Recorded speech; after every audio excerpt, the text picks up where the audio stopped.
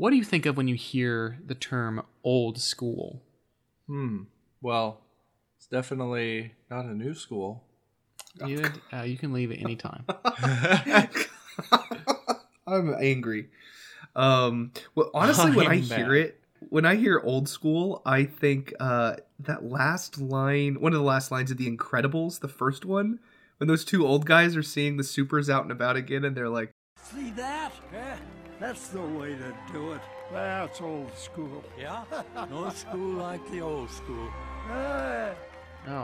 Do you That's guys one of the remember that? worst lines in the film. Actually, the worst line in The Incredibles is, if he so much as sneezes, we'll be there with a hanky and a pair of handcuffs. Oh, no. You're right. Dude, that's a great line.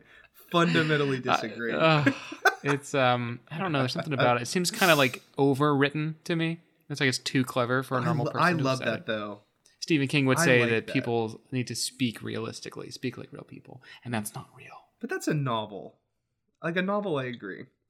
I guess that brings All up right. an interesting question in D&D. Like, if you're, do you want your NPCs to sound more natural or more kind of overwritten? I don't know. Well, it's hard because you're in the moment and you're just making up stuff. I've actually never had players complain about somebody sounding too frou-frou, frilly, Ren Fair type of thing. But then I don't really do voices Yeah. like that. I just want to play a Dungeons and Dragons game where everyone speaks in Shakespearean. That would be tough to improv Shakespearean. Doth thou can attack at Yeah, me? you're already running out of steam. Yeah, it's I give you an F out of 10. I'll take it. Ooh, okay. When I had a weird experience. So a couple months ago, my wife and I were driving up California, and we passed through Sacramento, which I had never stopped at. So we went and visited the Capitol and we ate at a restaurant. At a restaurant near the Capitol in Sacramento, our waiter is this very tall black guy who's blind in one eye, he's got a Nice. totally shaven head, and he tells us to call him old school. Yes. O-L apostrophe Dude, he S-K-O-O-L. sounds like an NPC. Right, an NPC that I would have thought would be too outrageous for the game. He was a great waiter. He got us to try all kinds of things on the menu we wouldn't have tried normally, but he was a great guy. Anyway, that was old school, and I gave him a 5-star Yelp review. So look, if you find the review and screenshot it to me, then you're going to win the prize.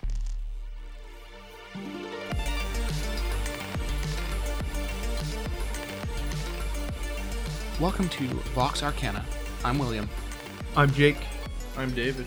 And this is a podcast about tabletop RPGs, game design, and advice for all game masters. This is episode 23, the Old School Revival. I'm very excited to talk about this today.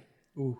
Oh, I know this is your Have you bread guys and butter. ever heard Damn. of this? This is my bread and butter. More recently, it has been. So, what do you know about the OSR? Just tell me what you think this is. I know what it stands for, and that's only This is very about, recently that I learned what it stands for. This is about Advanced Dungeons and Dragons and all the old games that Gygax used to play Okay. and how bad they were. Jake? Why would they be? Wait, is it old school Renaissance or old school? Nobody Revival? agrees on if it's old school. Yeah, it's either or. It's both. Old school It's neither and revolution. both. It is all three of Old those. school resistance. No. Resonance? The old school resurrection. So it's kind of this nostalgia for original, how the game was. Like it's almost a D&D or just a gaming in its purest sense, and I think it's kind of covered in nostalgia and almost kind of like how people say, oh, we have to interpret the Constitution how the founders wrote it, like what they were thinking at the time. And I think people are kind of trying to do that to Gary Gygax, and look at the creation of this game and go, okay, what was this game supposed to be? What is it at its core? What is the essence of role-playing games? Wow. Okay. Well, that's. I think Jake's a little closer than David. So if that's what you think of it, then this episode will be very informative. So I'll just walk you through, and we're gonna go from there. So the OSR, Old School Revival, Old School Renaissance, whatever you want to say, I'm gonna call it the OSR. To explain what it is, I have to go through a little bit of history. So Jake, put on your history hat, and David, put on your history pants. It's 'cause mine can't come off. We're getting. Oh, well. I'm not wearing any pants. That's why I told you to put them on. All right, so to learn about this, I have to talk a little bit about the history of Dungeons & Dragons as a game and the companies that made it. So, 1974, Gygax and Arneson come out with the very first D&D Little Brown booklets. Those rules were, let's say they're hard to understand. They are written at a college level by people who are not necessarily very good at organizing rule books. D&D was a supplement, I guess now you would think of it like a mod in video game terms, for another game that Gygax had come up with called Chainmail, which was a war game. And so he had this variant, and his friend Dave Arneson had this castle, and they played this game, and they had a bunch of people. At one point, they were playing D&D every single night of the week in, first it was Arneson's basement, and later it was Gary's basement, with like dozens of people crammed into this little cellar, because they were so excited to play this weird new game. There was it was unprecedented, this type of thing. It never happened before, because it was attracting people who didn't even care about war games. It was just getting everybody to play. Yeah. All right, so time goes on. The game continues to have changes and things built into it.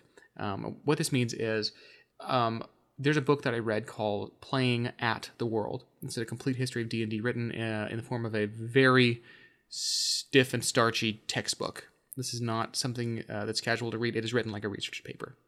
And you'll learn everything if you read that. But in this book, you'll learn that the moment that D&D came out in 1974 and people were playing it, people were house ruling it. They were making their own modifications to it. Like I thought that it was something that was more recent until I read this book. It's like, oh no, like the moment people read it, they say, well, I don't like this rule. I'm going to throw this out. I'm going to change this, whatever. Like they were changing every part of it and then writing to Gary and saying, hey, idiot, why did you do it this way? Right? It's like the internet. Some things haven't changed. People haven't changed much. But this is continued. And I think that's because Gygax and Arneson didn't create a game. They created a, I guess you would call it like a system that helps you design your own game. It's a toolbox. It's a equipment for people to make their own game, and very easily. All right, so the company that makes D&D, I'm going to fast forward here a little bit. It's called TSR. It's Gygax's company. It stands for Tactical Studies Rules, which is about as fun to say as you'd think. Coming from a wargaming background, of course, it's about tactical rules. So the game first came out in 1974. That edition of the game was called The Little Brown Books because it came in 3 different books. Hand printed by Gygax and his family. Apparently he employed his kids who were like 10 and 6 years old, like to stuff boxes to fulfill orders because child labor. I like history. They could not print them fast enough to keep up with demand. Okay, so that was the first one. In 1977, they released the D&D Basic Set first version, which is sort of a revised rules for this. In 1977, they came out with a game called Advanced Dungeons & Dragons.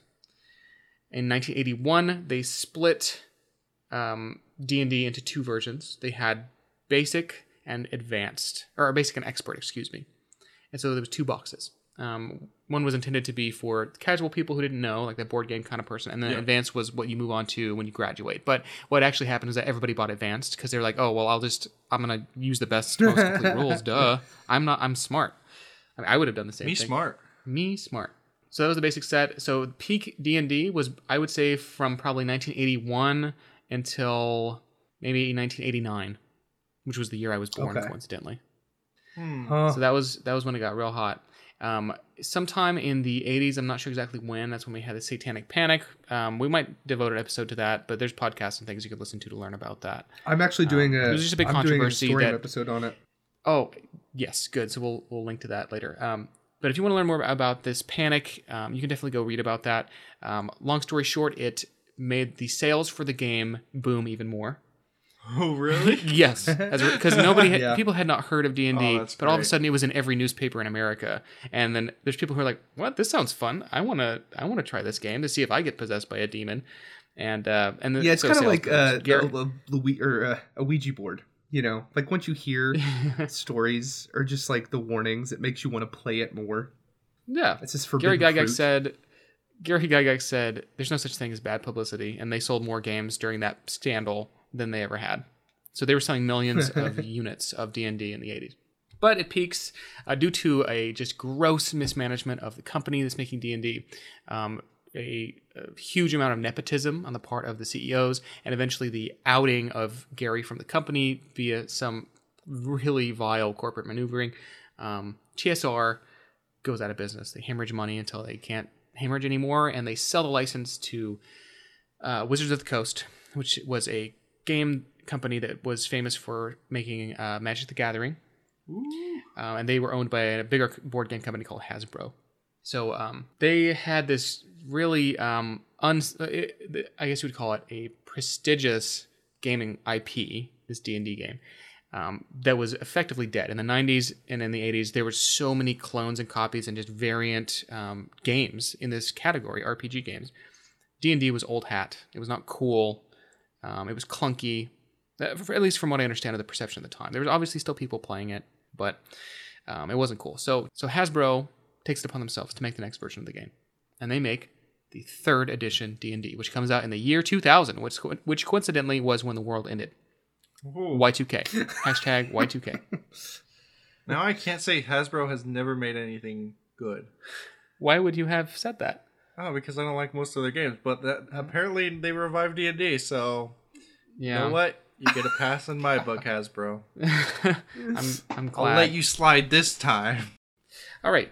So any questions about the history of D&D, Jake and David?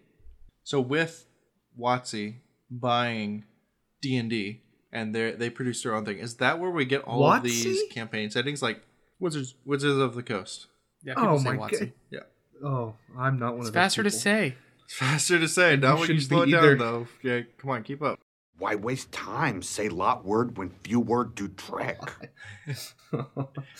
So with WotC buying D&D, is that where we get all these cool campaign settings like Eberron, or what's the term for the current one that it's set in? Oh, Forgotten Realms. Forgotten Realms. Is that where those are introduced? No. Or were those in the original game? During the original game of D&D, I guess if we want to walk through campaign settings real fast, the first one ever was called Blackmoor, and that was Dave Arneson's campaign was set there. I think that Castle Greyhawk came out of that, and so I'm not sure exactly the difference between Blackmoor and Greyhawk, but I know Greyhawk was the first official setting that D&D was set in, and it was this really, frankly, a pretty cool idea where it was all these warring countries, and they're always claiming land from each other, and so the map's always in flux, and they have really cool things. And probably the coolest thing that I've told David about was the big main NPCs in the game were player characters who had leveled up enough to own land and become their own warlords or kings or whatever. And those are still in the game. I know. So if you hear of spells like Bigby's Hand or Mordenkainen's Magic Hound, all of these were characters that people played in the very first game. And now they're just immortalized, which is so crazy to me. That's so cool. Because when you're coming up with a name, like Gygax had the Circle of Nine is what they call it, these wizards in Greyhawk. Yeah. Uh-huh. And like Bigby was part of it, but their names were Bigby, Digby, Sigby, like stupid, like goofy names you would come up with. Because all of his wizards had to have the same stupid name. Because I think it was a dare from one of his friends. He had to do that. I forget exactly. So I really love that so much that I've even incorporated NPCs that used to be characters in these old games, and they've grown in the lore.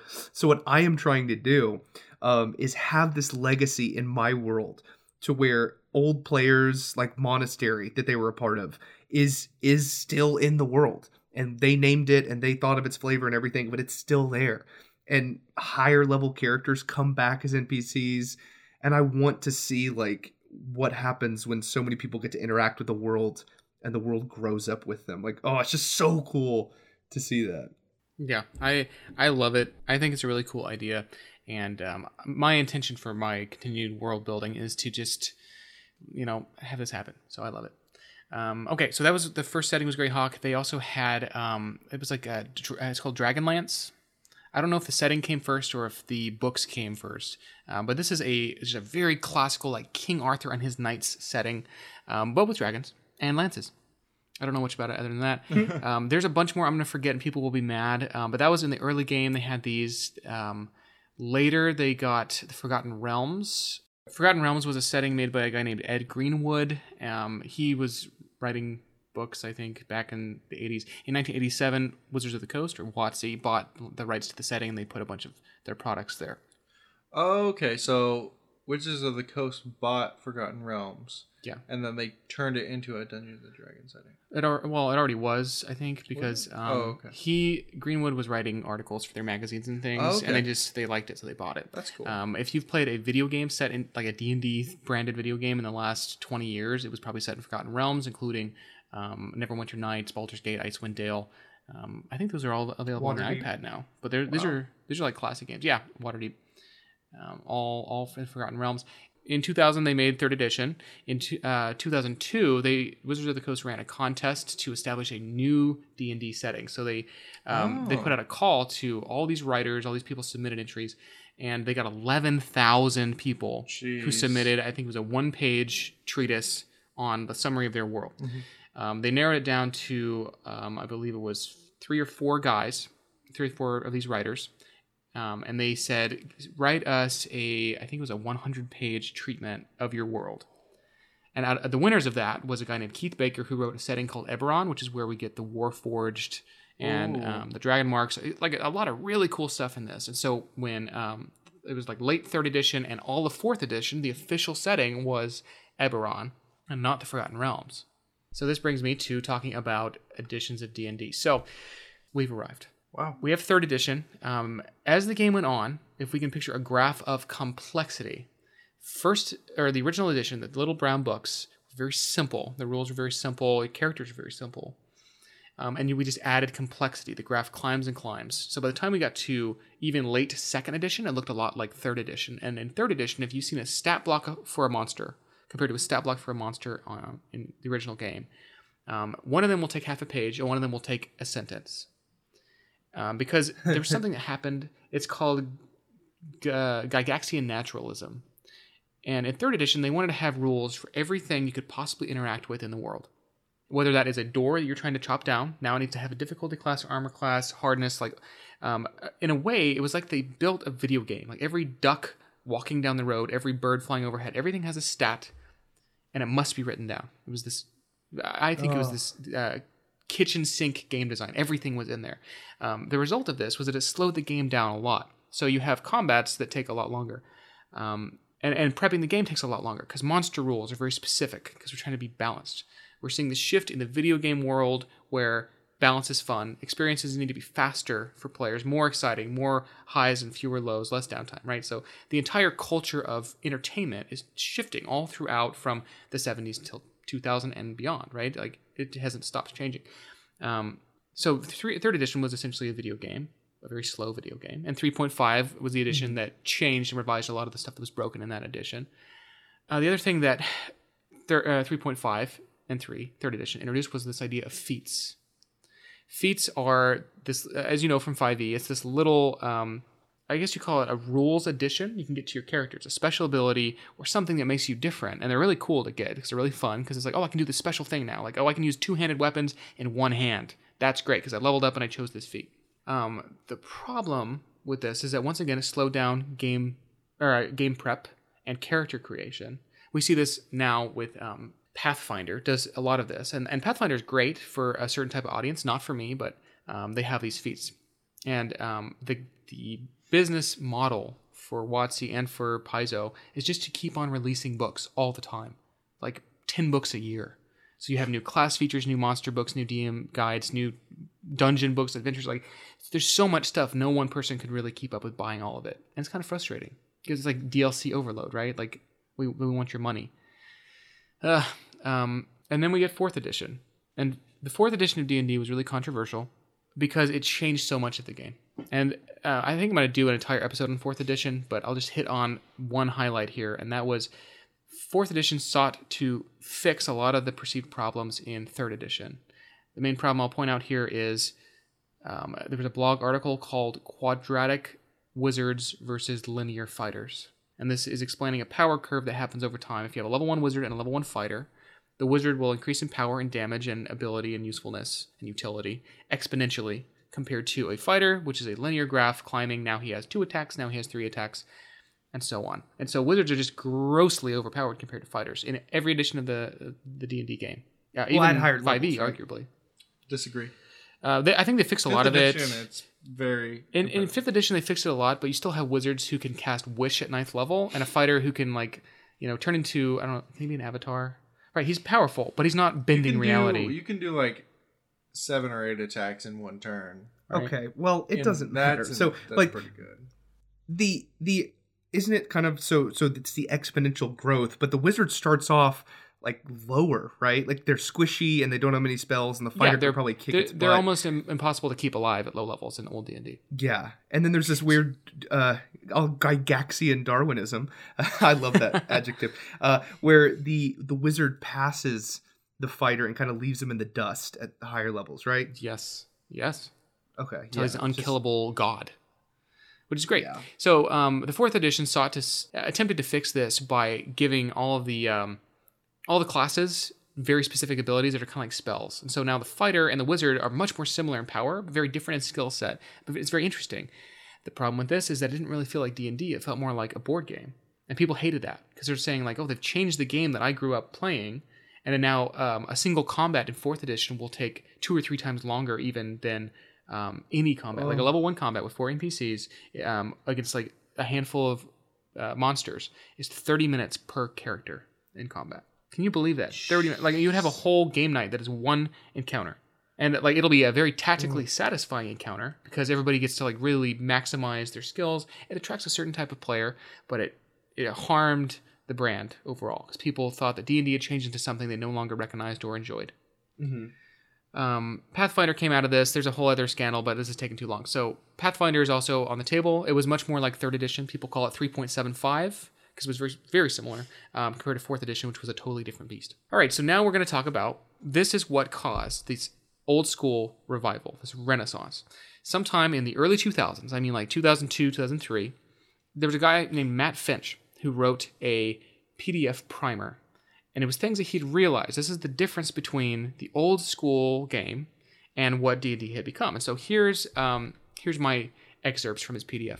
He wrote about what he called the 4 Zen moments in his realizations about this game. The first is rulings, not rules. In the original games, they had rules, general rules for most situations, but there's a lot of specifics that come up, edge cases that come up in D&D that you might not have to write a rule for. So let's say I want to throw a flask of oil on the ground and light it on fire. The GM in the old game would say, well, I mean, fire should do some damage. So how about D6 damage per turn to anybody who steps in it, right? That's fine. You just make it up. You go. The players are like, that sounds fine. Oh, that's and how you're do done. Everything. So this is why I'm thinking Jake's going to really enjoy this next part because you're already doing a lot of this. Yeah. So this is rulings, not rules. And that's not to say that there are not rules in the old game. But as we saw, this incredible rules bloat in 3rd and 3.5, and I would say Pathfinder arguably as well, where they have a rule for everything. How to dig a hole, how fire works, how much damage you should do over time. Like maybe there's a feat that affects how much fire damage you throw, right? There's all these systems and rules interacting with each other. It's more like a computer game, but we don't have a computer. We just have our brains and it takes forever to do frickin' anything. Yeah. So that is rulings, not rules. Just make the call and move on. The example that Matt Finch gives is what he called the ninja jump. And he gives you 2 scenarios. One is a player in 3rd edition says, okay, I want to jump off this cliff, like this ledge, onto this bugbear below and like stab him in the back. And the GM says, well, do you have the feat for like ledge jumping? And the guy says, no. He says, well, what I can do is you can jump, but you'll just deal your normal damage. And so the guy jumps and he fails his roll, and the GM says, okay, you fall on the ground and now you're prone and you didn't even do damage. And the player says, but like, so I did worse than I would have done with a regular attack, because I didn't have the right feats and class features. Like, that's really frustrating. And so players are just going to they're going to do the safe thing. Like, oh, well, it's better than I stand flat on the ground next to the guy and just roll an attack. And so this cool, like, the idea the player had to make the combat more exciting and more like a film, it doesn't get to happen. And that sucks. So I think this whole thing of, like, rulings, not rules, I really love that. And I feel like this is all related to a certain antagonism of the dungeon master, or like a perceived antagonism, because a lot of times we see in media, especially like older media, when they portrayed Dungeons and Dragons, the dungeon master was kind of like, I'm like, he's a supervillain that's trying to kill the players. And it's just, I don't think the initial, correct me if I'm wrong, but the old school Renaissance, it sounds like there's a degree of trust in the dungeon master that they will, estimate the right amount of damage dice to roll for a fire. Like there's a certain, because that is kind of in a way like fudging the dice, but you let them do it. And I'm totally okay with that. When someone is a dungeon master for me and I'm the player, I love being in the comfort of someone else's loving storytelling arms. I'm excited to see what they do, and I give them tons of room to do what they want and kind of tell the story, not tell the story for me, but give us the best path forward or the coolest options. And yeah, I don't like the antagonistic, because I feel like 3rd edition especially is like, that's when the dungeon master is like, okay, how do I kill them? And it's like, and they're making rules to like prevent the dungeon master from always killing them. And it's just weird. Yeah, there was the problem that I've heard, I think WebDM explained it really well, is that if you're prepping for an encounter in 3rd edition, you would spend an hour of prep for every hour of gameplay. I think it was something like that. It was a really unfriendly ratio. And so you had to make monsters. You can modify them in 3rd edition. It probably is more. But let's say there's a fight and you want to have this epic fight. So you build your monsters and you have to look at all your players' feats and weapons and spells and magic item combinations. And you have your monsters. And the players go into the combat and they wipe the floor with your monsters. How would a GM not be upset by that? Like, you've spent so much of your time, your precious free time, doing something that was just destroyed in a few rounds. And so I think that would tend to lead to being upset, like James being upset and being more antagonistic and more negative about their view of the players. Oh, that's just so non-conducive to what kind of game I want to play. Yeah, not good. So back to the 4 Zen moments, the ninja jump. Imagine how it would work in basically in Jake's game, right? Like I say, I'm on the ledge, I want to jump on this bugbear. You're like, okay, awesome, I'll give you like a bonus, the advantage to roll. Done. Just super easy. Like, it doesn't need to be hard. I want to reward creativity and risk taking, Exactly. Jake, I feel like you're going to be an OSR lover by the end of this, because I think you're already kind of playing it anyway. We'll see. All right, so the next of the Zen moments is Matt Finch said it's about player skill, not character ability. He summarizes this with an example of describing what you're doing instead of rolling dice. So the example is, there's a thief who's going into a dungeon and he's checking for traps. In 3.5, he says, okay, I go into the room and I check for traps. My trap roll is like +6. I roll, okay, I got a 26. Great. And then the GM says, okay, you find the trap and you disable it. It's just this mechanical transaction back and forth, and now you're done. Like, nothing really interesting has happened other than... And the thief is obligated to do this because that's his job, is to find the traps. Whereas if you're in the OSR... the thief says, okay, I pull out my 10-foot pole and I start tapping around on all the floor tiles to see if anything is loose. And the GM says, you find one that is more loose than the other. And then they basically describe, okay, I open the panel, I see a mechanism. He's like, I jam like my dagger into the gear so it can't turn, right? Like, so you're really thinking about and seeing this world more than just a flat skill roll and it happens.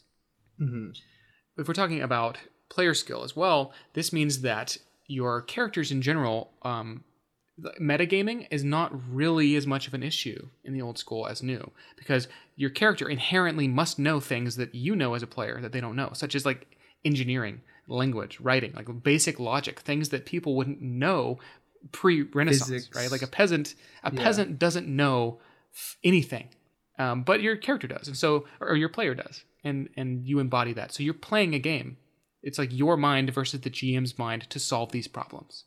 That's interesting, because you're not really role-playing at that point. You're like, it's almost as if you're transported into the world and you're trying to do your best. Because exactly. I don't like that, because I don't want to be transported into the world. I want to be playing a theatrical performance role in the world. It's so different. Is still that's for me, the problem with this is it's still a simulation. You're just simulating the world, and rather than just saying like, hey, I'm rolling to like pick a lock, it's like, well, in real life I know how to pick a lock, so I'm going to describe how I do it in games so that I can not have to roll. No, so there's still character skill, like there's lock picking skills and things, and you'll have a chance of failure, but as for like determining what you should be looking for, it's handled much more in a role-playing sense. Like metagaming is just kind of assured. It's more a part of the game. Yeah, it's like a part of the game, which I kind of dislike. I think that I prefer a story focused game, but that's just my opinion. So you should go watch the WebDM episode on metagaming, because they have some very controversial points where they say you cannot play D&D without metagaming on some level. And I was very surprised. I mean, I agree, but I think that's just... I don't know. I've had so many cool moments with my players where like maybe someone is kidnapped and they're like, man, they're like, I know this is a trap, but my character would go in. Like, I love that, where they're like, as a player, I know this is a bad move, but my character would have so much emotion built up that he would go into the trap just trying to save the kidnapped person. Like, and I love that, because that's like them saying, I am different than this person I am embodying. Like, I am role-playing a character that is so vastly different from me, but it's still believable. Oh, and maybe that's just my background with, but that's what I love. No, I totally agree. I love that too, because then you're like experiencing the story together. Yeah. And as we'll see, like there are definitely some drawbacks and differences in OSR, but the good thing about D&D games is because the good thing about them is you can play them however you want. And so I would definitely encourage more about like, oh, I'm in the character, what would they do? But then also as myself, I'm like, I'm definitely going to check for traps here, right? So it's like you're funneling your consciousness into this little person in the game. So it is different, but it's different from the way we play D&D, but it's not just pure metagaming. Anyway, it's weird. No, it's the like other thing simulation. Yeah, or verisimilitude is the word for it. It's a believable, logical series of conclusions and consequences. All right. The other thing about player skill and not character ability. So character creation in OSR is really, really fast. You've seen people roll character, like you roll your dice to get your stats, and then that determines your character. And the reason you can do this is because in those games, the ability scores really didn't matter very much compared to 5e. Like if you roll your character in 5e, there's a good chance you will have a really bad underpowered character or something that's a lot stronger than they should be. Because the stats derive in a very important way, and it's like a tight machine, and you don't want to throw randomness into a Swiss watch because it is very tight. But in the old game, it's not so tight. And it doesn't matter because, once again, this is about what you can do with your character and not what your character can do, which was a convention that had really developed in, I would say, a negative way over the 2 decades of D&D up to that point. Right. I've mentioned this before. So the next Zen moment was heroic, not superhero. I've talked about I love this one. In old D&D, you become Batman. You never become Superman. Like you just have more tools in your utility belt, more options, more knowledge, right? Like you understand how to play the game better. This just keeps things at a human scale. You won't become Hercules, but you'll become like a politician, a governor, a mayor, or a baron, landlord. Yeah. Mm-hmm. Yeah, like you will progress, but this is like power that is attainable in the real world. And because the game was made by these old war game people, they know a lot about history and a lot about keeps and castles and peasants and serfs, whatever. That's probably beyond my scope. I don't really get into this as much, but that's just what you did. And that's why their world has all of these characters and personalities who live on, is because they would level up and become powerful personalities. Yeah, so I really like this. And it's also why I like playing with lower level characters. Like, I would be fine playing with the character who's like 4 levels lower than the rest of my party, just to be able to role play that out and see how fun that would be. That is like unheard of though, because 5e is so based on like this superhero fantasy of like becoming a god. Like it is, the power skills are just enormous. But I like playing at level 1 where like you can be assassinated, or like you're gonna have to sprint away when you see a vampire.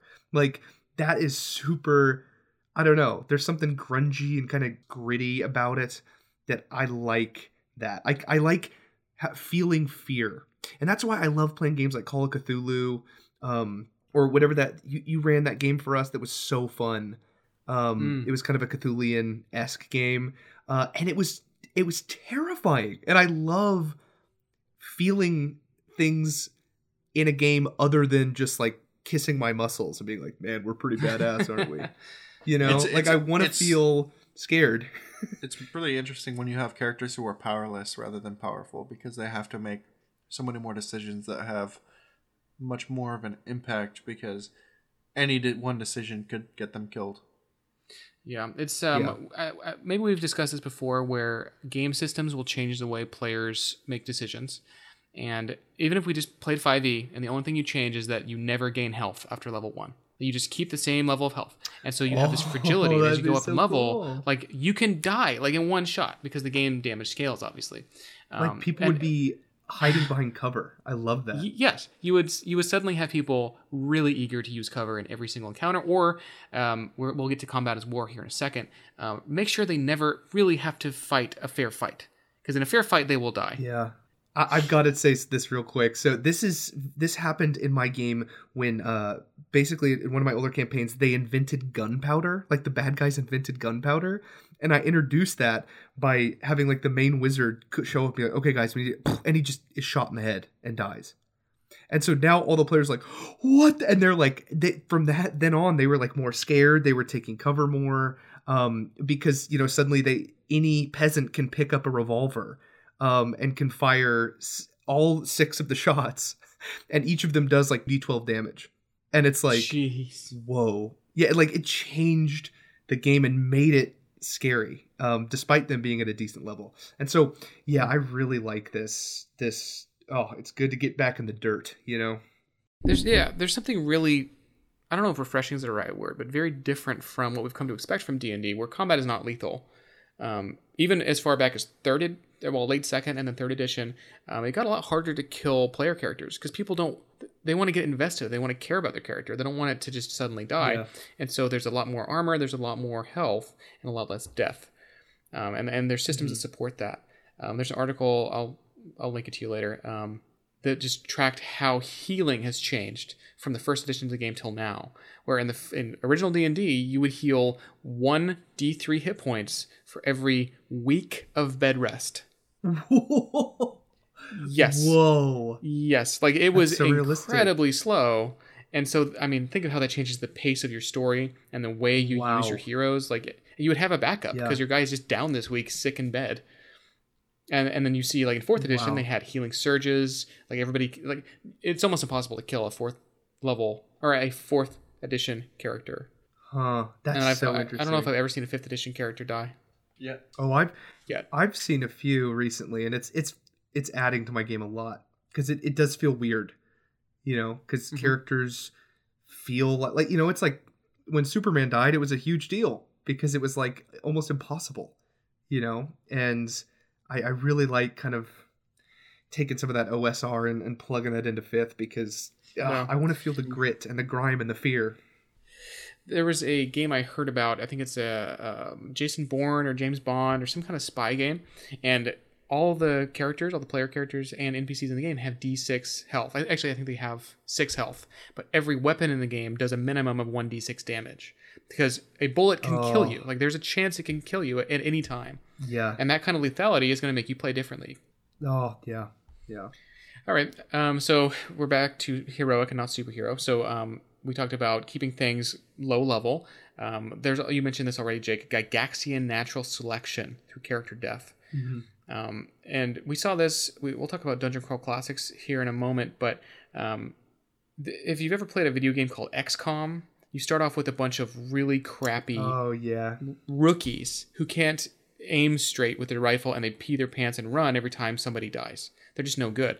But as you go through the game, natural selection happens. Your worst guys will die off. And what you're left with is this cream of the crop, highly trained, very hardened strike team who can do anything.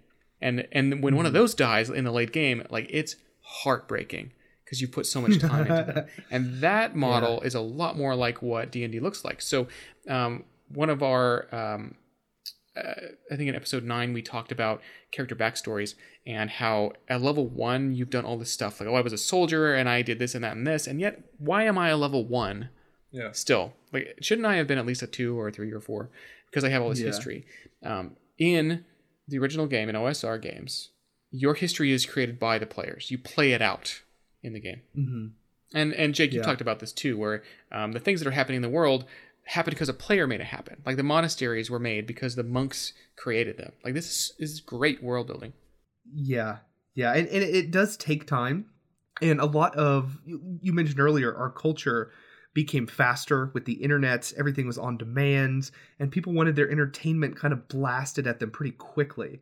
But in order to perform this natural selection, and in order to begin to grow to care about a character that you've had since level 0, it takes time.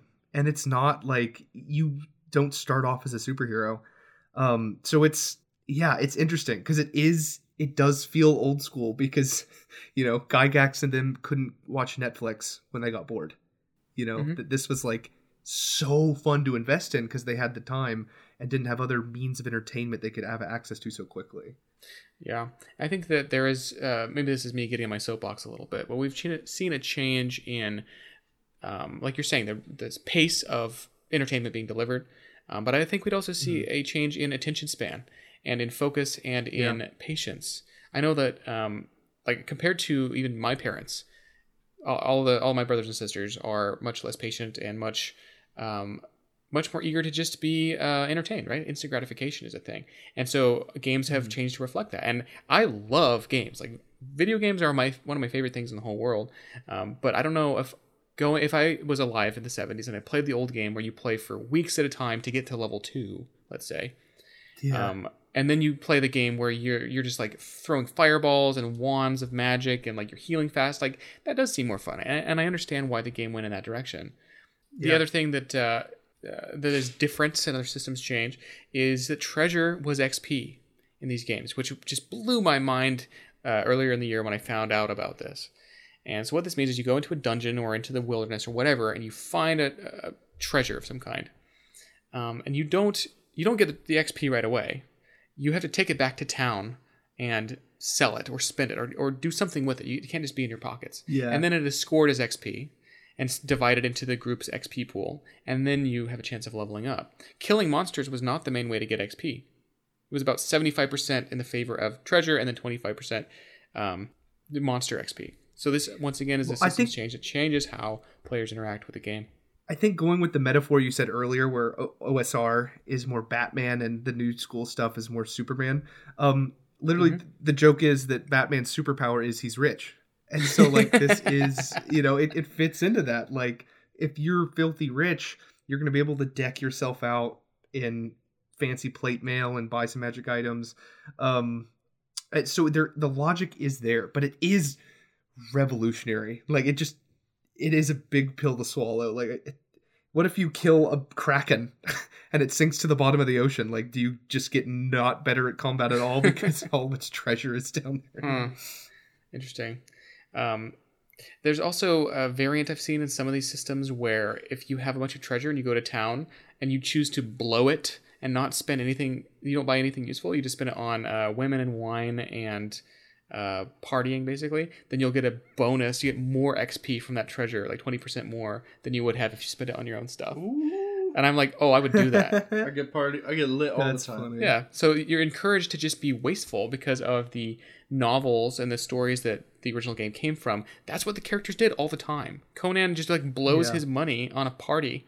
And then he's like, well, he wakes up in the street and he has nothing. He's like, well, I gotta go rob another guy if I want to eat tonight. Sounds like me Gotta in go real kill life. another monster. Yeah, go slay the snake mistress. Gotta go fight Medusa.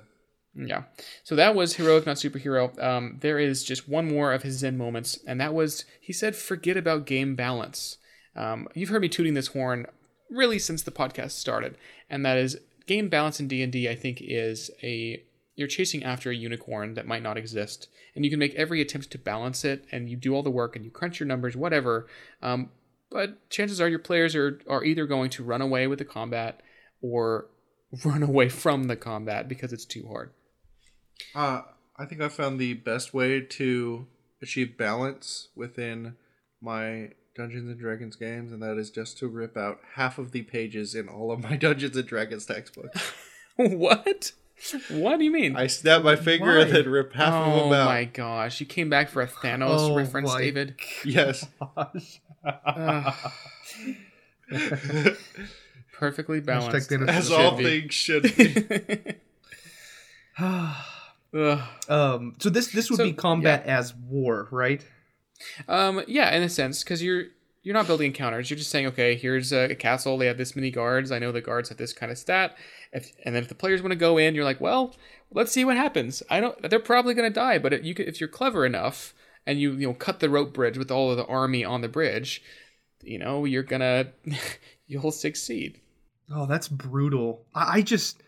Okay, so this is a rant I've probably made on the show before, but I'm gonna make it again. I was on Reddit and I saw a post, and it was this guy who said, hey, I was a first-time dungeon master, went through the Rise of Tiamat game, and all my players died at the end, and it was so much fun. They didn't stop Tiamat, but we just had a great time. And I almost dropped my phone. I was like, what? You lost. Like, you ruined it. It's over. Like, the whole thing was a failure. And I was like, oh my gosh. Like, I realized how much my combat as cinema is really about the good guys winning in the end. And they might lose and have tragic things along the way. And they might lose some encounters. And some of them might die. But in the end, Tiamat is stopped. Because if Tiamat isn't stopped, then the world ends, or it becomes a different post-apocalyptic game that I haven't planned for. And so I don't know, like, I was so frustrated at this guy, and he's like, yeah, Tiamat kind of wiped the floor with my players and we all had a good time. I'm like, what? I was just so angry because I'm like, I in my mind I was like, that their game failed. And it's just so interesting in my perspective of, I don't know, I just, if you don't beat the bad guy in the end, I don't know if it's just the storytelling, story circle, but you have to beat the bad guy in the end. If you don't, how do you feel? How do you remember that game? Probably not fondly, but isn't that just, right? I don't know. I think that's interesting because you're almost subverting the narrative, because, all right, the next campaign is like, what happens when you live in the world where heroes fail and Tiamat does rise? Like, yeah, I and think I'm that's actually really doing interesting. Yeah, and I actually right now I'm doing a post-apocalyptic game where something like that happened. But in general, I don't think I subverted the narrative. I think in my games I fulfill the narrative, because narrative is about payoff. It's set up, punchline, set up, punchline, set up, punchline. But you're just setting up for an even long-term payoff. So, like, after Tiamat has killed your whole party before, when they go and fight him again with new characters, then you finally get that payoff after you finally beat him. Like, yeah, I think there's a point, but it's also like the next time that they go through and they fight Tiamat, I think it's interesting because it's like, yeah, we lost before, and they have that in mind of, like Thanos snapping half the galaxy away. Like, that's like that's a loss. That's a loss, but it's also interesting because it's like, where do you go from there? And it's, well, when time travel shouldn't be, it's like, well, we lost, so we're done. It should be like, how do we get to the next step? I think fundamentally it comes down to what you're looking for to get out of the game. Yeah. And I think I want to fulfill arcs, and I want to have stuff that people will remember fondly, and feel a sense of like accomplishment. But also, I've built this world for 5-6 years. And so I can't have Tiamat destroy it, because it destroys all of my future plot hooks, all of my future campaigns, like all of my setting is gone. Like years of my free time. So by that logic, Avengers Infinity War was a bad movie to you because they destroyed half the universe. No, dude, I see what Jake is saying. But okay, sorry. I got to address the Marvel thing real quick. First off, it's Disney. Disney, they have movies planned for these characters that are dead. They're obviously not dead. Like, look at their roster. Like, there's a new Spider-Man movie next year. How does that work? I mean, obviously they're coming back, and I guess having read Infinity War, it's like, okay, he does that, then they go back. Okay, Will, sorry, yeah. Okay, so I think it just comes down to whether or not you want to have a game where you're telling a story, or a game where the players are just playing a game to find out what happens. And I feel like the mindset of the old school game is it's more of a game. The players are in control of what's happening. If they fail, they fail. It's kind of brutal, and it's kind of Game of Thronesy. But I see Jake's point, because Jake is more of a storyteller, and he's looking for a satisfying conclusion to everything. And so even if Tiamat would have killed the party, you would have fudged the roles and manipulated the situation in such a way that they win. Or maybe Tiamat kills all of them except one, but like that one person barely pulls it out. Like, yeah. So there's still immense loss, and pain and tragedy, but in the end, the plane of existence is saved, and people remember it well. I don't know. I can't imagine looking back at a game being like, yeah, we spent a full year playing this cool game with all these complex arcs, and the final boss destroyed us completely. Like, I wouldn't look back on that memory and be like, that was fun. I'd be like, man, that would bug me for years after. I don't know. It just, I need that home run. Luckily for us, D&D is a toolkit. Yeah, I'm gonna run you through a whole campaign, and then your whole party's gonna die at the end. Yeah, it would just be you trolling me and trying to teach me a lesson, but it would prove my point that I am sad. No, and you're gonna enjoy it. You're gonna remember that game and think back. Oh my god. Great. David just said he's gonna troll me and I'm gonna like it. That is the most David I don't thing think you're gonna like I've it. ever heard. I mean, it's not wrong. Now, so like the thing that I see about this whole idea of the combat is war, and losing that last encounter is that the players would know that it was on them that they failed. Like, it was nothing. I'm not David. I'm not trolling. I didn't fudge any rolls. Like, this is the situation. You weren't ready. You weren't prepared. You weren't clever enough, and you lost. And I think that at least for some players, will be more satisfying than knowing that the GM made it happen, right? But I also think that most players don't want to lose in this modern day and age. Maybe the player, like some people do, surely, like, will be totally okay with the situation, the way it shook out, but I don't think it's a think that modern this- day and age thing. I think from the Epic of Gilgamesh on, like, the good guys win is kind of the universal trope of all human storytelling. And so right. And so that goes back to my takes point a lot about of like subversion. D&D. D&D is not necessarily a storytelling game unless you want it to be. But the old game is more of a game and less of a storytelling game. weird. Stories come out of it the same way they come out of your XMod squad surviving 10 missions together and then one of them dying randomly, and you're just like, no, and it crushes your soul and you want to die. But it is what it is. Oh, this is so interesting. All right, so the final thing from Matt Finch's PDF, it's only 13 pages long, so it's not very long. He talks about the way of the Ming vase. He says if you're fighting in a room and there's a big treasure on a pedestal nearby, it's a Ming vase, giant and priceless. There's not a rule that handles when the Ming vase gets hit, but he says in OSR, in that moment, it's more fun if the Ming vase is in peril. And so the DM is just going to be making up, like, they're interacting with this piece of the scene without any rules at all. Whether that's like a critical miss, the arrow hits the vase, whatever. Like, he says the vase must be hit because it's more like the real world and it's more fun. Is this kind of like Chekhov's gun? I think so. That makes sense. I love kind of the art of revealing information in a way that, like, both surprises and kind of fulfills a cliche of stuff happening around them with their environment. So yeah, I think I agree with that one wholeheartedly. A big part of the original game, it wasn't in the Little Brown Books, it was in first edition D&D, I believe. They had Appendix N, and this was all the fiction that Gygax and his team considered inspirational when they made the game. And you can go find that online. Apparently there are Appendix N book clubs where guys will get together, or people will get together, and they will read through every book that they have on that list. That's cool. And so cool. This includes Conan the Barbarian, a bunch of Jules Verne stuff, everything by Lovecraft, John Carter of Mars, Fafhrd and the Grey Mouser, the Dying Earth series, all this stuff. And so the feeling you get is not Lord of the Rings. Lord of the Rings is what you would call a high story, traditional a grand high fantasy, right? An epic quest.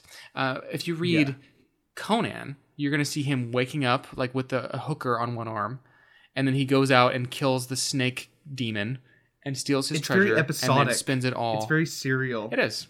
It was pulp fiction from like the 30s. Yeah. The same thing with John Carter, which is what they call it sword and planet fiction, because it's like science fiction and fantasy and this kind of weird feeling. Fafhrd and the Grey Mouser, essentially both characters are kind of like thief fighters, and they just get into all kinds of trouble in this really, frankly, kind of a rotten city. And they're both criminals, but it's fun because they get into hijinks. And then the Dying Earth, which is where we get our Vancian spellcasting system in 5e, is so far in the future. It's not post-apocalypse. It's just like post-society, that the sun has redshifted and will soon erupt into supernova. And so all that's left on the planet Earth is the remnants of old technology and the people who kind of know how to use it. But it's written like a fantasy story, like Narnia. It's an interesting read. I read it the whole time I was in Israel on my phone. But oh, really? Yeah, and you can find it online, I think. But it's written like fantasy, but it's actually sci-fi through the perspective of people who don't understand what they're looking at. And It's like Adventure Time. Yeah, Adventure Time is the closest analog you can think of in modern stories. But yeah, so when you look at all these books, you get an idea that this D&D game is incredibly different from what it is now, where it's like we've had Lord of the Rings movies and we've had Game of Thrones now, and we have all these cool things, but it's nothing like the fiction that the original game came from. And that fiction does feel old school, right? Like it doesn't like I don't know if they could make a good Conan the Barbarian TV series. I think they're trying to, but I don't know. It feels like a relic of a bygone era. I don't know. It feels like kind of a pulp adventure novel thing. I don't know. It's become history and it's no longer old school. It is a different flavor. I should mention I highly recommend the Dying Earth books because there's nothing like it I've ever read. And surprisingly violent. At one point, an evil wizard, he absorbs a spell, which is kind of like a software platform you install in your brain, and then once you use the spell, it's out. He meets a monster on the road, and he just uses a spell that makes him spin to death. Oh my god! And it's described pretty well. Oof. Yeah, thinking of the logical, physical pain that would be. Oh my gosh. That's interesting. Okay, yeah, that's on my list. All right, so that is the fictional inspiration for the game. Now we've kind of talked about this. This is the downsides to this kind of game. I have run a handful of these in systems, different systems, but this is what I noticed. So there's just much less story in this type of game. Like if you're coming into it and you're like, oh, I want to have this awesome guy who like was the prince of the realm who was deposed and now I'm in hiding. Like, no, like you're nobody. You're nothing. You don't have parents. Ray, you're nothing. They sold you for drinking money. Great part of that movie. Oof.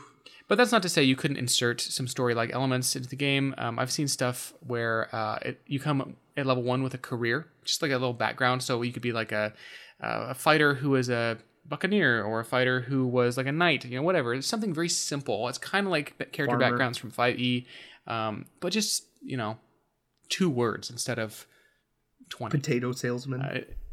Yes, I'll take 2, please. I'll take 2 potatoes, please. The other downside is that your character details aren't really significant, so it doesn't matter. What matters is your ability as a player to get the most, to squeeze and wring the most usefulness out of your character, even if that means sending your weaker character or your henchman to his death to keep yourself alive. Because once again, natural selection, real. Whew. But the downside, or I guess the other side of that, is that once you do survive and you have a character that's a high level, you know everything they've gone through and you respect them. And you respect the other player characters who've come alongside you on this adventure. It's all about that respect. Yeah. Also, I mentioned character death is a lot more common because you're starting out with like D6 health, and theoretically you could have 1 health.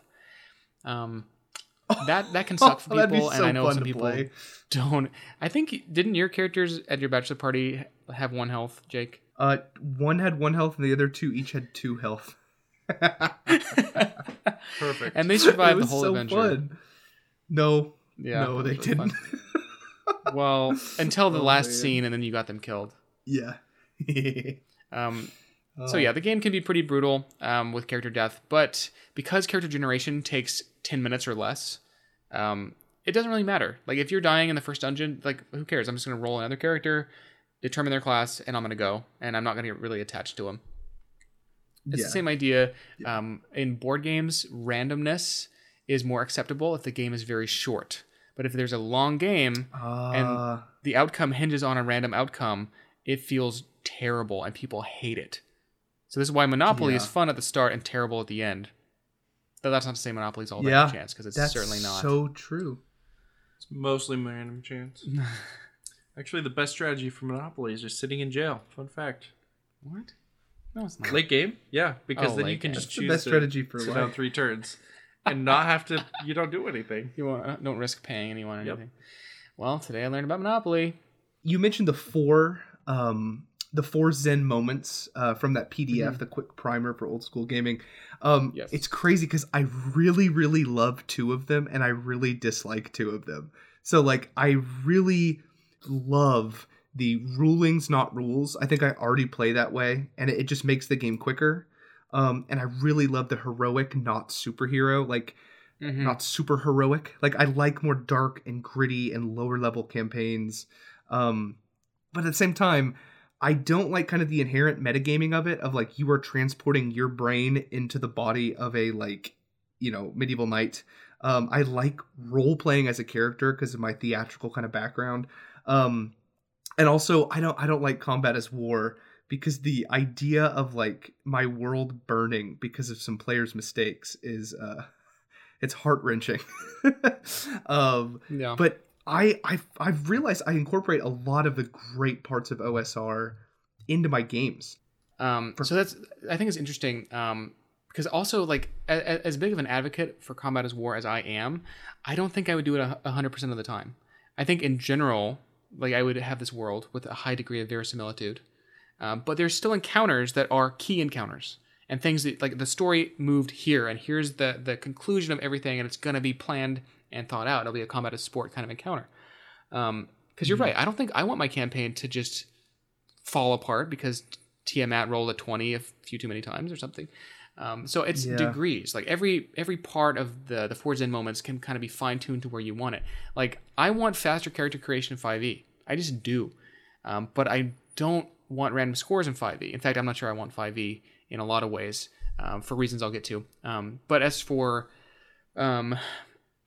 you said, character player skill.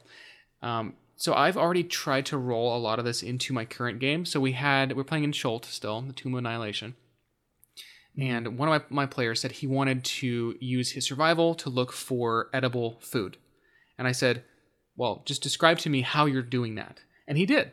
And I thought it was very good. It was very convincing. He had kind of a plausible scene. And I said, okay, great. And here you go. Here you found like some kind of weird Chultan fruit. And he's like, great. Because I know he has the skill for the character. But I also, like, it's not interesting to me just to roll to make it happen. And we had enough time that I can spend 10 seconds on having him describe how he does it. Well, and so that's how I come at that. But I mean, isn't that how I the would do it. character? But like, that's not the player metagaming for fruit. That would be he's playing the role of that character, and that character would logically look for fruit, right? Right. And so I'm worried that maybe I misdescribed how I understand it to work in OSR, where like the back to the thief tapping on the panels for traps. Like the player knows to do this, even if so first level thief who doesn't necessarily know that, other than I guess he's a thief, so he's been around. Like that's how I would run it, is the way I described. It's not like the player saying, okay, I have the map of the dungeon and I know everything, so let's go. Okay, no. Let me give a prime example of what I'm thinking with that, with this kind of metagaming. My fear is that I'm playing an OSR like hardcore gritty combat as war game, and my players come up to a stronghold, and it's super high level, and then some of the characters who might be, let's just say they're engineers, they look at me and go, my character wants to build a trebuchet, and like I'd be like, okay, like, but the peasants wouldn't know how to build a trebuchet. That. So that's okay. So that's what I thought you meant. No. It's because it's not like, oh, well, I know, like you say, an engineer, but your character, because there still is like you're filtering what you do know into what your characters can do. So in a lot of ways, it's still like D&D, but I'm saying that your personal skill as a player is also highly important to succeeding. Oh, okay. So maybe the player game doesn't hold your hand. Yeah, that's a better way to say it. But the player might say, I want to go to town and find a guy who can build a trebuchet. Right? Like, that's something that their character could do. Okay, so I think I understand it better now. So I would say I like 2.5 out of the 4. But the parts I love, I love. I know, it's just so fun. I think that your game is looking a lot more OSR, and so is mine. But there's definitely things that I kind of turn off and on as needed. And I think So- OSR fits better for a more one shot or a Casual. 3-shot or like shorter campaigns, right? Yeah, and maybe that's an I don't know. important distinction to make is because 5e really does lend itself to big epic campaigns because you have character arcs and background and character development and stuff. I guess the issue is, so David and I talked about this at length one day, how 5e, as we described it a few episodes ago, is like Mario and Mario Kart or in Smash Brothers. It's just this really solid, I don't want to say middle of the road because that makes it sound bad, but it's like the center of this type of game that can go in either direction. So if you want more of that rules crunch, then you're going to add in feats, you're going to add in your custom like rules for everything, like 3.5. Or if you're like me and Jake, like we're just going to kind of hand wave or not use big chunks of the game that we aren't fond of. Because D&D ultimately is a monster fighting game. Well, the rules as so written. yeah, so here's what I say to that. The metaphor you used was Mario, which I think it's a perfect metaphor, right? D&D 5e is Mario. Like random strangers, like my parents would know who Mario is, which I like. It's getting popular. But if you want to have a new way to play, have Mario gain some weight and have him put on a yellow cap and flipped up, and he's Wario. You know, have him have a growth spurt and change his costume to purple and have him be the best character ever, and he's Waluigi. Oh no. So No. like you can sorry, you can mod the game pretty easily. So I think 5e, since it is, I would say middle of the road, standard, streamlined, because of that, it provides the biggest tool belt to make the best game out of it. It would be like, so carrying on that Nintendo metaphor, I'd rather introduce my parents to Mario as a character than like Mecha Ghost Bowser, because they would just be confused by that, you know? And so I think there For are me, the people who problem would love to with play 5e Mario Kart with Mecha Ghost Bowser, but in the end, it's easier to show someone Mario and be like, yeah, this is Mario, this is what he does. And I don't know. I like that about 5e a lot. The problem with 5e is that because it's so middle of the road, it's not capable of being the best storytelling system or the best, game. Because it's like, hey, I'm sitting in the middle and I'm a little bit of everything, but I'm not the best at anything. So It's a jack of all I mean, trades. but I'm a trying to master of think none. what 5e could do better as a system for my game. And I am coming up blank. It gives me a toolbox. Get rid of all the and numbers. it says, I mean, You don't need but any see, of the I don't numbers think my for a game players that would you're like playing. that. But my Really? players wouldn't like that. No. The numbers are fun for them. Trust me, if none of them like numbers, there would be no numbers. And we would just be playing an improv game, like a long-form, dramatic fantasy improv game, which sounds amazing to me, but I am a weirdo, and not many people would like that. So no, my players love numbers, but my perfect game is with a bunch of crazy people, that are basically just acting for fun. So yeah, I can't think of anything 5e could do differently. I think it's middle of the road Mario that does the trick for me.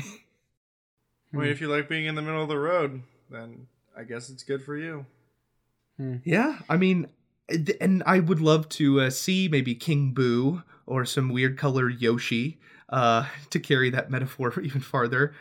Sometimes for one shots, but the bulk of my games are always going to be 5e. Maybe until 6th edition comes around, just because it is so easy to introduce people to. It is like jack of all trades, and that's what I want for a tool belt, is something for everyone. So 'Cause the what would thing I you would change guys about 5e. change? Oh, there we so go. character creation, I think, is way too much for starting out players. Like players who've already played 5e and like want to play that game with all these feats and stuff. Like our class series are awesome. I'm excited to play a rogue. But then there's this kind of fatigue that I feel in a combat, and I watch David exploit every little corner of the rules to get 7 attacks on one guy in one turn. And I find that vexing because that's the game that we're playing. And I can have so much fun without that. Like, I guess a lot of the problems I have with 5e But just come Dave, from I don't combat think in David general. could. No, that's what he did last night. No, I know, and I'm saying I don't think David would have as much fun if you took that away from him. I disagree. Would you, Here's David? the thing. Okay. When I'm playing a game, I'm playing a game. When I'm telling a story, I'm telling a story. I cannot mix both. So if I'm playing 5e, What? it's a game because there That's- are numbers. if I'm playing Fiasco, that's Wow. a storytelling system. So I'm telling a story. It's like it's What if two one of different modes of thinking. So I what if cannot one of your play- best friends is telling a story? Then can you tell the story with him, or is it still a game to you? It's still a game. Like I'll always Oh, like if that's they're so numbers, fascinating. I'll always prioritize. Oh my optimizing them. gosh! Wow, It's that just is the way my so brain works. Like it's interesting. hard. It's Yeah. so hard for me to step out of like an optimal mode for the sake of story. So like that's just like if I'm playing 5e and there are numbers, I'm going to min max. Like that's just the way my I brain am works. literally the exact opposite. Like I will make a purposely suboptimal character because I feel like it'd be more fun to roleplay. Wow, this is See that would just drive me insane. This I'm just is- like this character this is is bad. Like I so- don't want to play him. Like it would. Yeah. Well, I'm- so that's just how I am. Which is why I don't want. And Like, I- when I want to play a story based game, I don't want to have numbers because I don't want to have to think about that because I want to focus on telling a story and having to focus on like calculating the optimal amount of You don't damage wanna that I can deal juggle. in a single turn. I don't want to Yeah. juggle it. Yeah, it's too much work. Yeah, So that's why I don't like so 5e interesting. for specifically being a story-based game because for me, I can't have the fun of playing a story-based game when there's numbers. Huh. Weird. No, I'm there with David. Maybe my brain definitely works differently because I would make the suboptimal move and play like in character, but I know that that's an abhorrent idea for David. But part of our conversation was that if I want to play like a dungeon crawl battle game, explore the wilderness, like get in fights, I want my game to be all about that.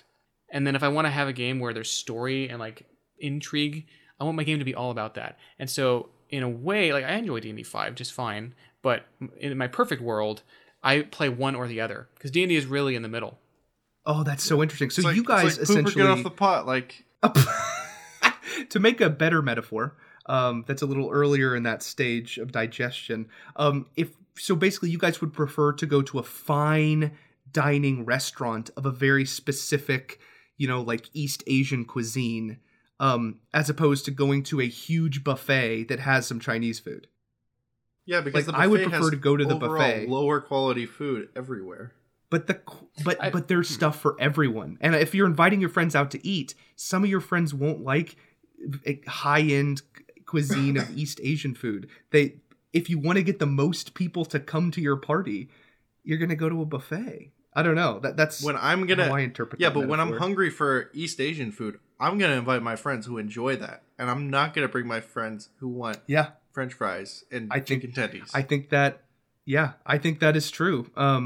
But So I'd rather if you want have an experience where everyone is enjoying in the depth of the experience rather than having a little bit for everyone and just like we are just lessening the taking depth of the metaphors experience. to their logical conclusion, but I would like to continue because if you have a child and you have to feed them food that will lead them to one day liking some exotic cuisine.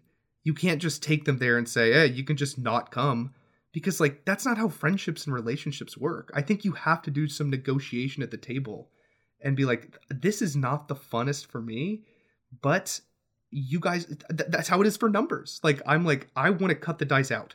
But like none of my players want that.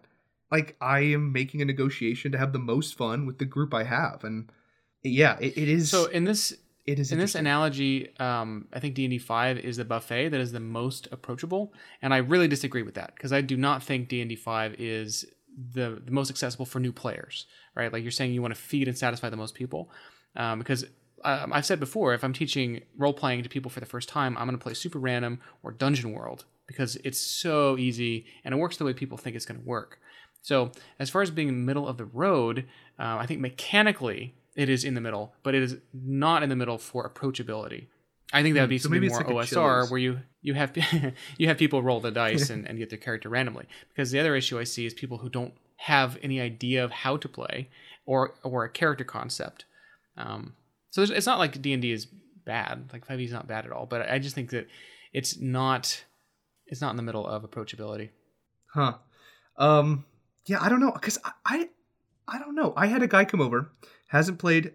So I'm in the rare position of having to fill a spot at my table, and I had invited a few people and kind of went through, and I found a guy an old friend from college who still lives in town, and he came to my house, and I explained my world. We built his character, which is a goblin gunslinger, and it was just me and him, and we did from nothing, not knowing anything, to completing his character in about 30 to 40 minutes. Like I was like, this is totally doable. Like, this is approachable. This guy is playing a goblin gunslinger. Like, and we did that in like half an hour. And so I don't know. I think maybe it's because like I've explained the like party games so much. I just know what to say to get the process streamlined. But yeah, I think it's more approachable than you guys think. And I think the sales numbers are showing that. Yeah, but why aren't they selling as much as 5e? I think there's a difference between making a character and playing a character.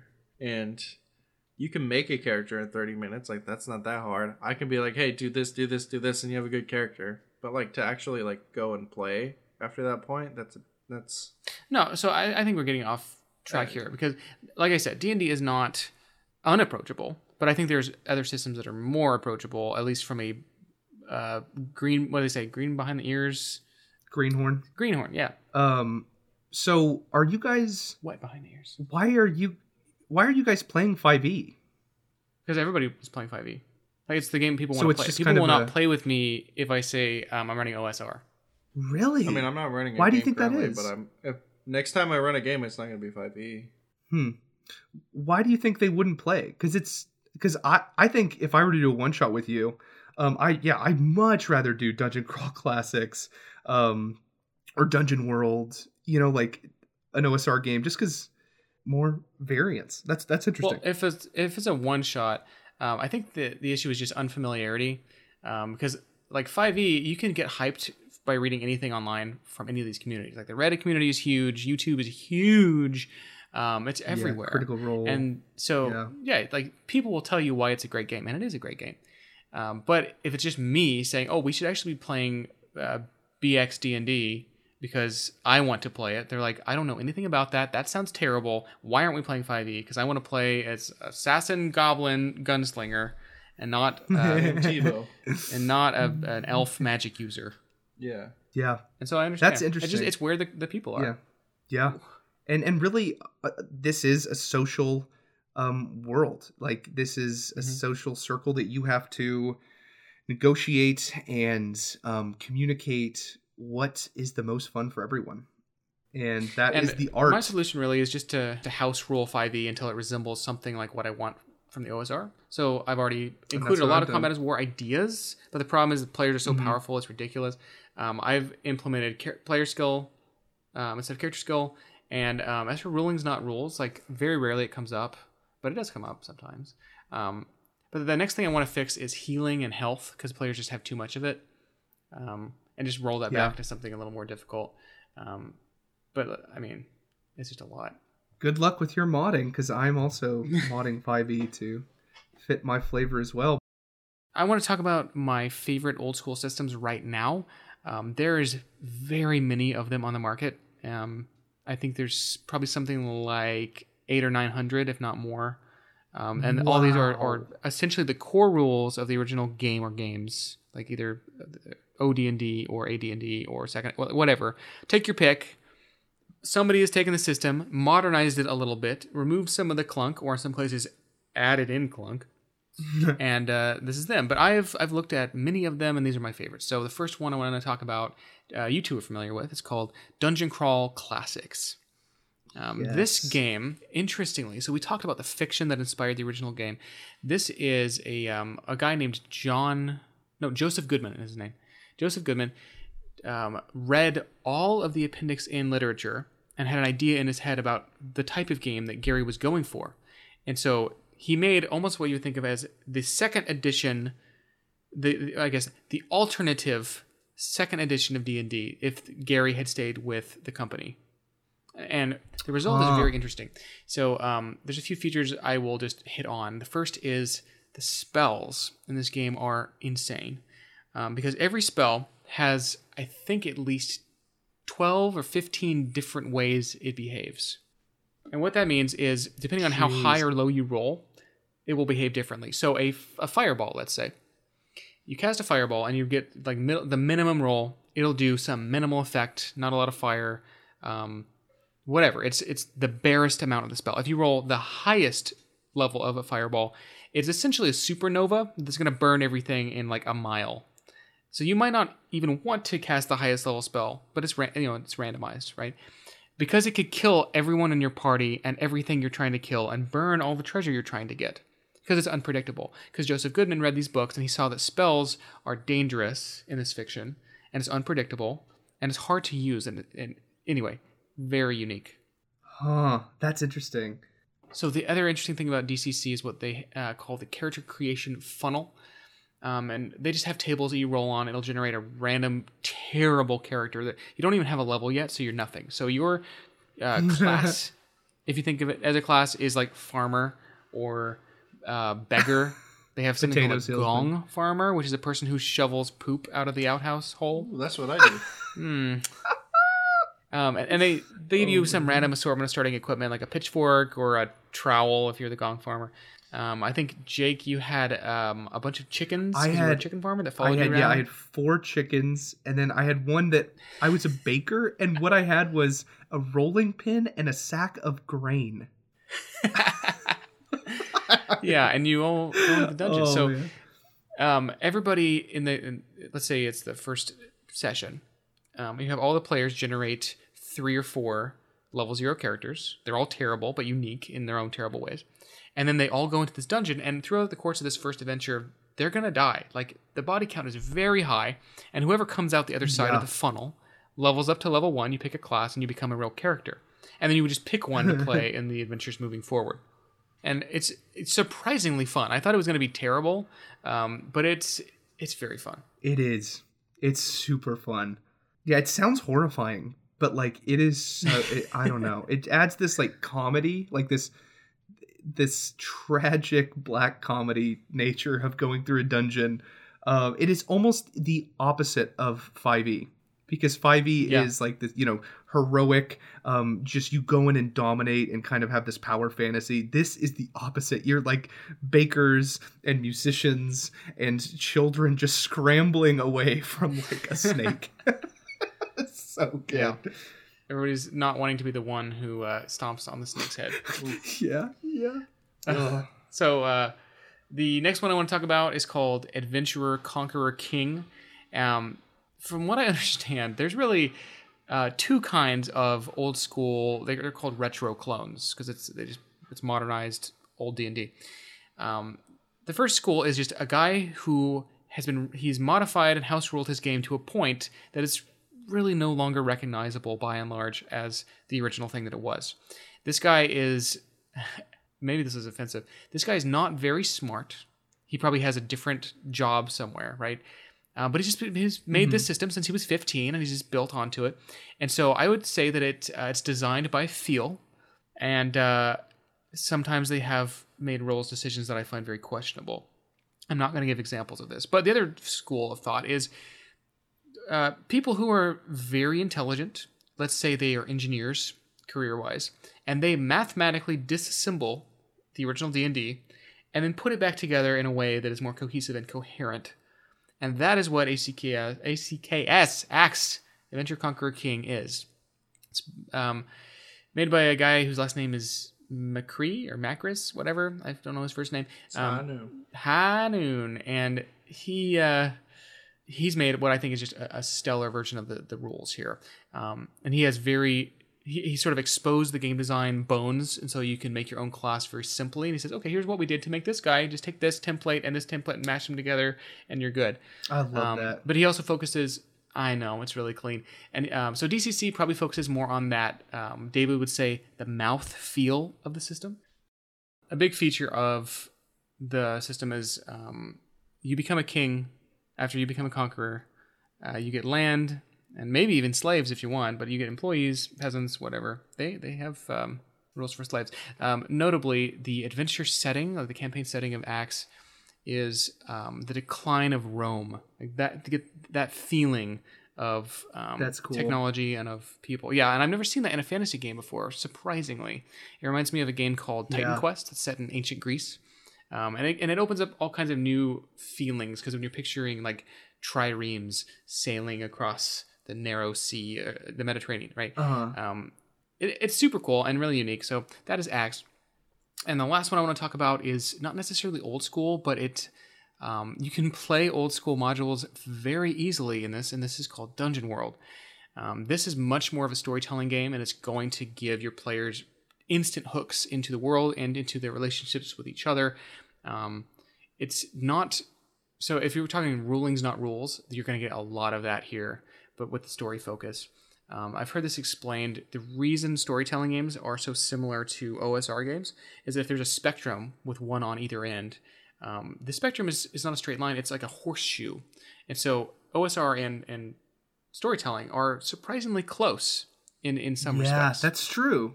Yeah. Mm-hmm. I think they do a lot of the same things. I think we're close because we're on the opposite side of the horseshoe. Yeah, with D&D 5 right in the middle. Yeah, and I've taken it the other direction. Yeah, huh. Right. So that's the episode on the OSR.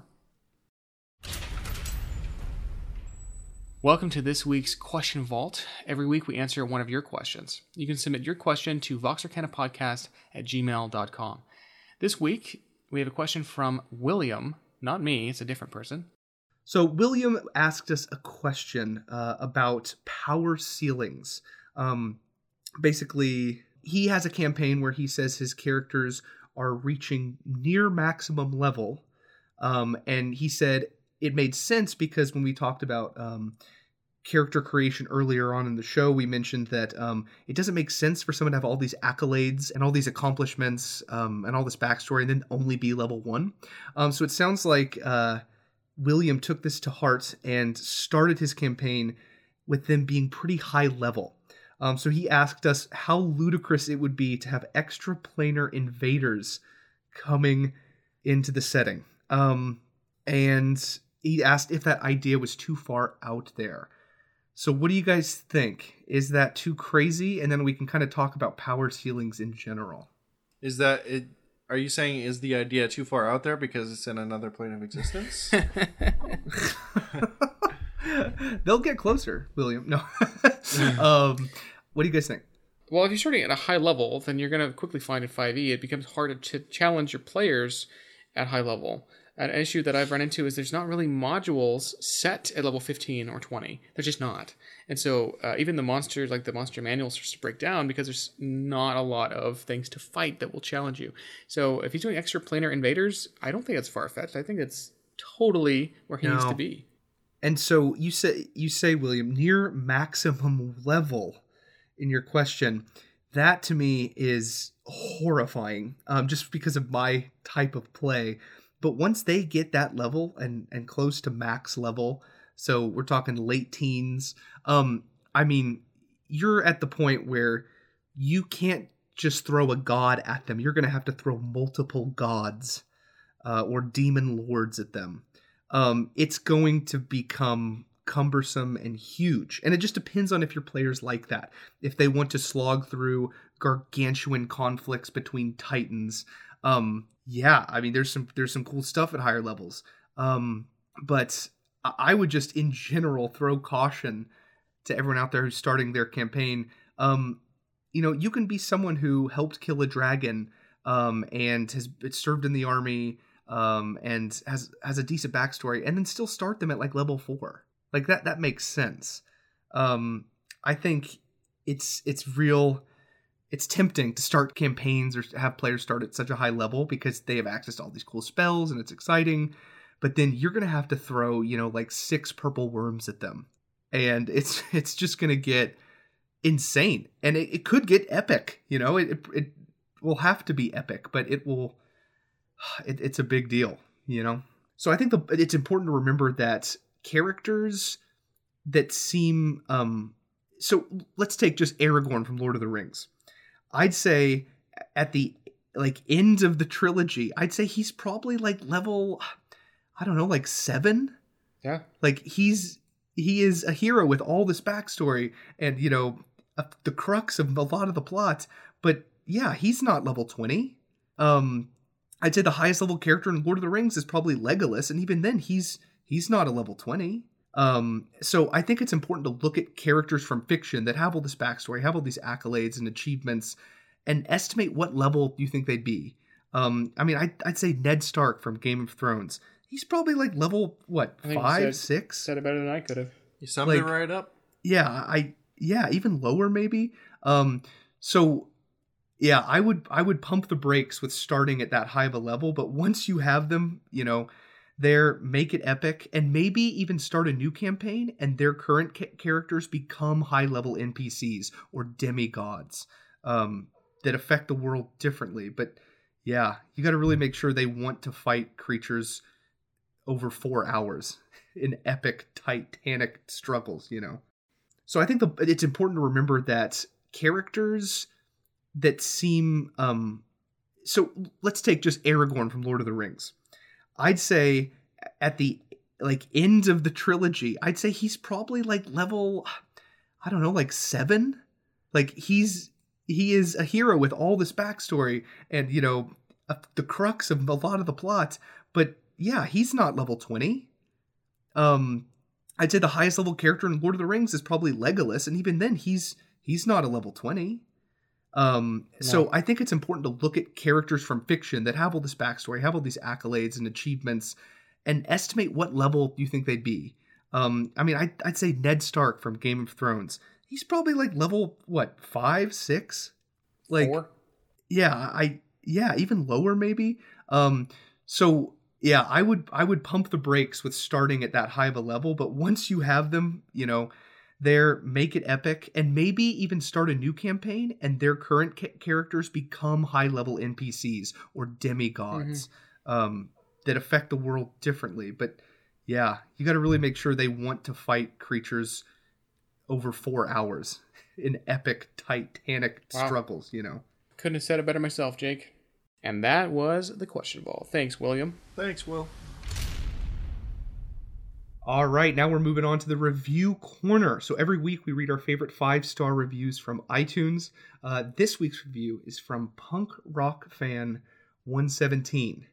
He says, "This podcast is excellent for so many reasons, but my favorite reason is you get to hear discussions on D&D as a game, the classes, mechanics, etc.